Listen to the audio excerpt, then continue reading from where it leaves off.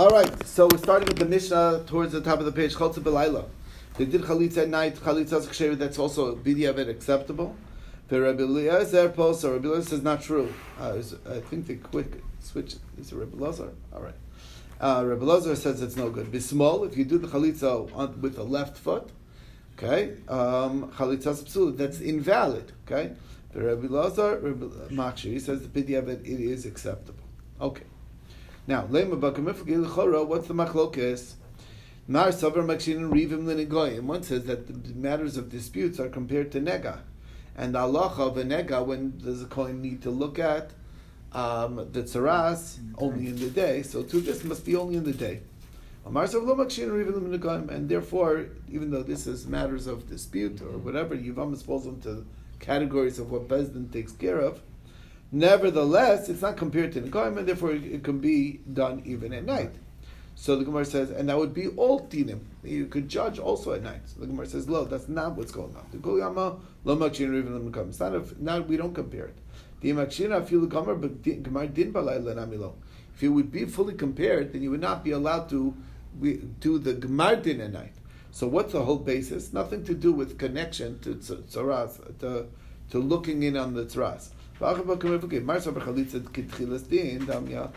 chalitza like the beginning of the judgment, and therefore it needs to be in the day? Or therefore you can finish at night, because that's how it works. That as long as they deliberated in the day, they can come to the conclusion, even though it's already night.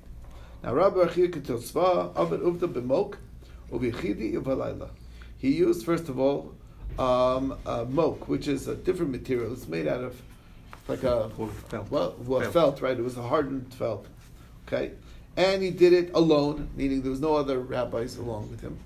And he did it at night. So he did this chalitza with any of those things. Amar Shmuel, Kama Rav Govrei, wow, what a confident rabbi that he did it like following Das Yachid, not the majority opinion.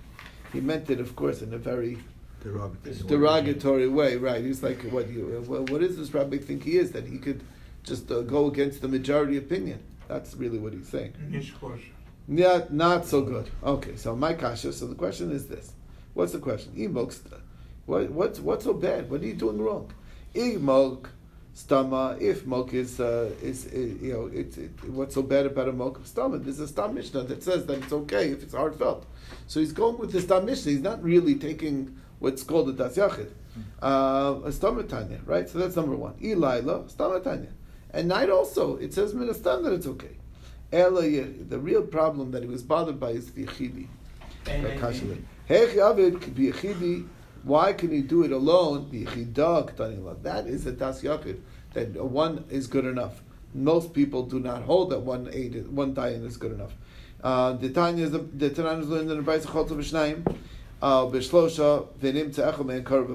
you did the chalitza in front of 2 people or 3 people, and one of them turned out to be a relative or an unfit witness, he's like unbeknownst to him, he's a hardcore gambler, okay, not a kosher judge for sure, not a dayan or aid. Anyway, chalitza sapsula, the chalitza is invalid. Reb Shimon, Rabbi Yochanan Machshir, they said b'diavad it's okay. If somebody was in jail, okay, definitely an extenuating circumstance, was in jail, and he did the chalitza alone in jail, but myself and Rabbi he said, that it's okay. So the fact is that he did it, okay. Bottom line is, it's a das yachid, it's only Rabbi Kiva says that it's okay. We don't paskin like that it's actually okay. Alternatively, actually, all the other problems were also really a das yachid. Why? The Tanya Rabbi Shmuel ben Rabbi Yossi Ani Reis Rabbi Shmuel ben Elisha Shechalos b'mok b'yechidi b'layla. It was Rabbi Shmuel ben Elisha who did all that, and that's a das yachid. Not everybody allows it. Anyway, so bottom line is that's why Rabbi Shmuel was upset at him on all 3 counts, because it's really a das yachid. It's not the main opinion. Okay, next one, Bismel Chalitzasa Psula, we said. Okay, now my time of the Rabbanah, what's the logic? Why is it invalid if it's the left foot? The answer is Amrullah Yalfina Regel Regel Mitzorah. when it also refers to regel in the Torah, it refers to mitzora. Malalund yamin. There it says very clearly that you're supposed to apply the blood and the oil, okay, on the foot, on the big toe of the right foot, and it says specifically right. So afkan yamin. So to here, when it says raglo, it means the regel yamin, the right foot. Now Rabbi Elazar lo yalef regel mitzora doesn't learn it. Is that true? But Tanya, we learn the Brayser. Rabbi Elazar omer minayin l'ritzia shei b'ozen eimanis. How do you know that when they pierce the ear of the Eved who wants to stay as Eved, to stay on afterwards, okay? Eved nirtza. So you do it on his right ear. How do you know? Nemar kan ozen, nemar lo ozen. It says ozen over there. It says ozen over here. Where is he comparing it to? He's comparing it to the ozen written by the Mitzorah. So to here must be the right ear, dafka. So Amar Rav Yitzchak Bar Yosef. So isn't that a contradiction? I mean, if you're making the Gzer Shava or the connection to Ozen from there, so then obviously that should be the same thing for the foot. So Amar Rav Yitzchak Bar Yosef, Amar Rav Yochanan, you're right. You're going to have to switch the whole sheet. It doesn't read together. Rav Amar L'Olam Lo Tepach. You don't have to do that. Ozen mufni. Regular mufni. It needs to be what's called mufne, open-sided. And the ozen, parsha over there and over here is both extra. So therefore, it says ozen an extra time to make a gzer shava that you can't ask any questions on. But regel mufni, you need the regel there. Now, mufni my pirchika, even if it's not mufne on both sides, only one side, you need a pircha to disqualify it. So what's the pircha? Meaning a logical thing to make a distinction. So the answer is there's a difference. Why? It's very highly a lot of high requirements, lot of limitations related to the application for the mitzorah. You need the cedar wood or whatever, the hyssop wood, the hyssop grass, the shnitolas, the blood of the worm. Anyway, bottom line is it's very limited. Lot of limitations. So therefore, when it says regal, it means regal min. But something that doesn't have, that's much broader, like chalitza, it's not it's made, you think it wouldn't compare it. And that's the bottom line. Okay. Brings us to the next one. Cholza v'rakika. Let's say you did chalitza and she spit, but she didn't read the verses. They skipped the verses. That's okay. Kara v'raka. What if she read the verses, did the spitting, she didn't take off the shoe? Chalitzas psula. That's likuva. You need to do. If you didn't remove the shoe, that's missing out on the main part of it. Okay. Chalza v'kara. What if you did the chalitza, you did the reading, raka, but she didn't spit? How important is the spitting in the whole picture? That's the question. So Reb Eliezer, they switched it to Reb Eliezer over here. Reb Eliezer, Omer, Chalitzas Psula, it's no good. The spitting is Li'ikuva. It must be there, okay? And Reb Kiva, Omer, Chalitzas Ksher, it's kosher without it. What? Without spitting, right. Omer le Reb Eliezer, how can you say that it's not required? Pasuk says, Kacha Yasa, this is what should be done. Which teaches, and Kacha means just like this, as we did. So what does that teach you? Kol davar shuhu ma'isa. Any part of here that's an action item, the action item all action items must be done. Okay, that's what happens when you get a phone call in the middle. All right, so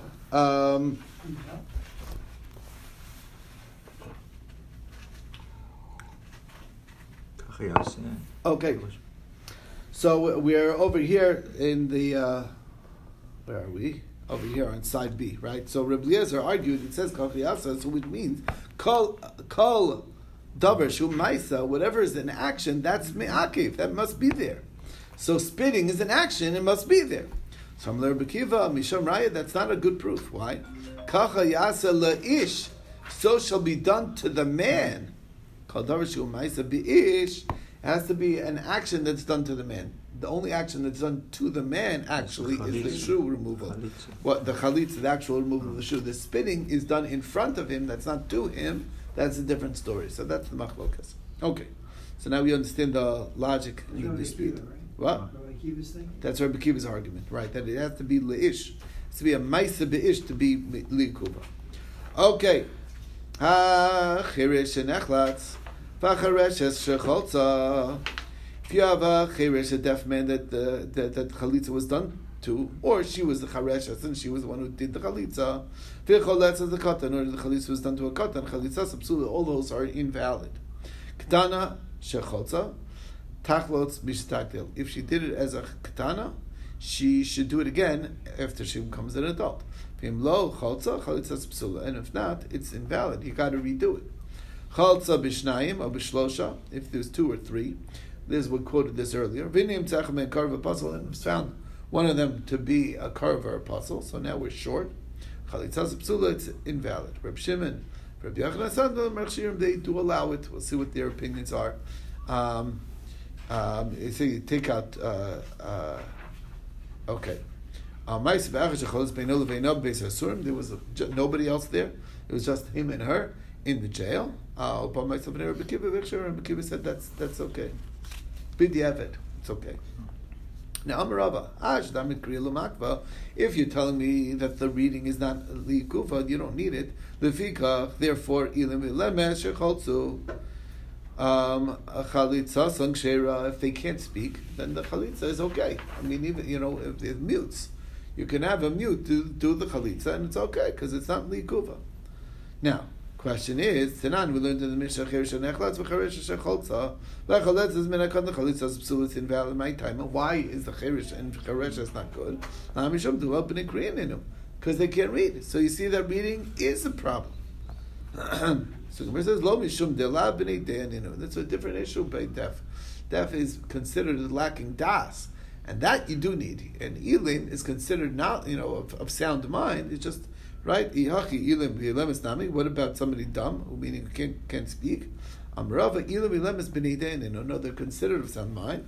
Upumayu the kavlu. Their mouth hurts. They can't get it out of their mouth, but they're considered of sound mind. Va'amri devei Rabbi Yanai, the school of Rabbi Yanai says, Lefi she'ena be'amar va'amra. He clearly says the problem with the cherish and the chereshes is because they can't say. So elokiyut mardarava sivit, where it's going on the latter case. In other words, what Rava was saying was going the other direction. Cherish and echlas cherish shecholza v'chalitza v'nakotam chalitza subsul. It's no good. Amar Rava hashtam kriya me'akva. So if that means the kriya is me'akev, as Rabbi Yana explained, so if you gach ilam ilem shechotzu chalitza samsula, umas nisan krib zera, and the Mishnah didn't we learn that if you didn't read it still works? Mas nisan krib zera dam Reb Zera kol roy lebila in bila makeves ba, chosh in roy lebila bila makeves. This is a basic principle that we find a few places. You don't need to actually say the psukim, but you need to be able to. And here, if you don't have the ability to speak, that becomes a problem. And we use it as a source from the law of a size of a mincha. The halach is that the size of a mincha is there's a certain shear that the mincha needs to be, okay, and not more than 60 seah, right? That's a maximum. Why? It was room to hold 61, but if you 61, you can't mix it because then it'll overflow. So the Gemara says, but they ask the question, but you don't have to mix it. Even if you don't mix it, it's still okay. The answer is, yeah, right, you don't have to mix it. But if you can't mix it, that's different. In other words, it's not, the potential to mixing always needs to be there. Whether you actually mix it or not is not required. That's the idea. So, kolaroy labila, if it's fit for mix, then it doesn't matter if you mix or don't mix. But if it's not fit to mix, then the bila is a problem. Okay. Okay, Shalchula Lavud Shmuel. They sent a message to the father of Shmuel. Yavama Sharaka Tachlos. If the Yavama spit, then she has to follow through with the chalitza. Very interesting.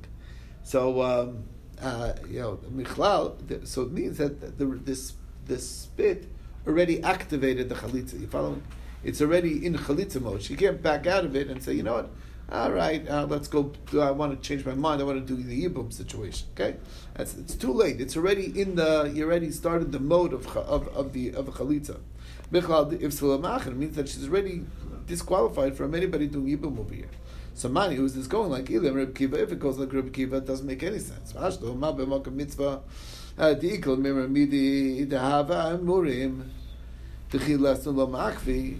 In the case of a mitzvah, okay, where meaning when the doing chalitza, where the rikika is actually part of the mitzvah, and like imurim, like basically it's quoting a Gemara from Psachim.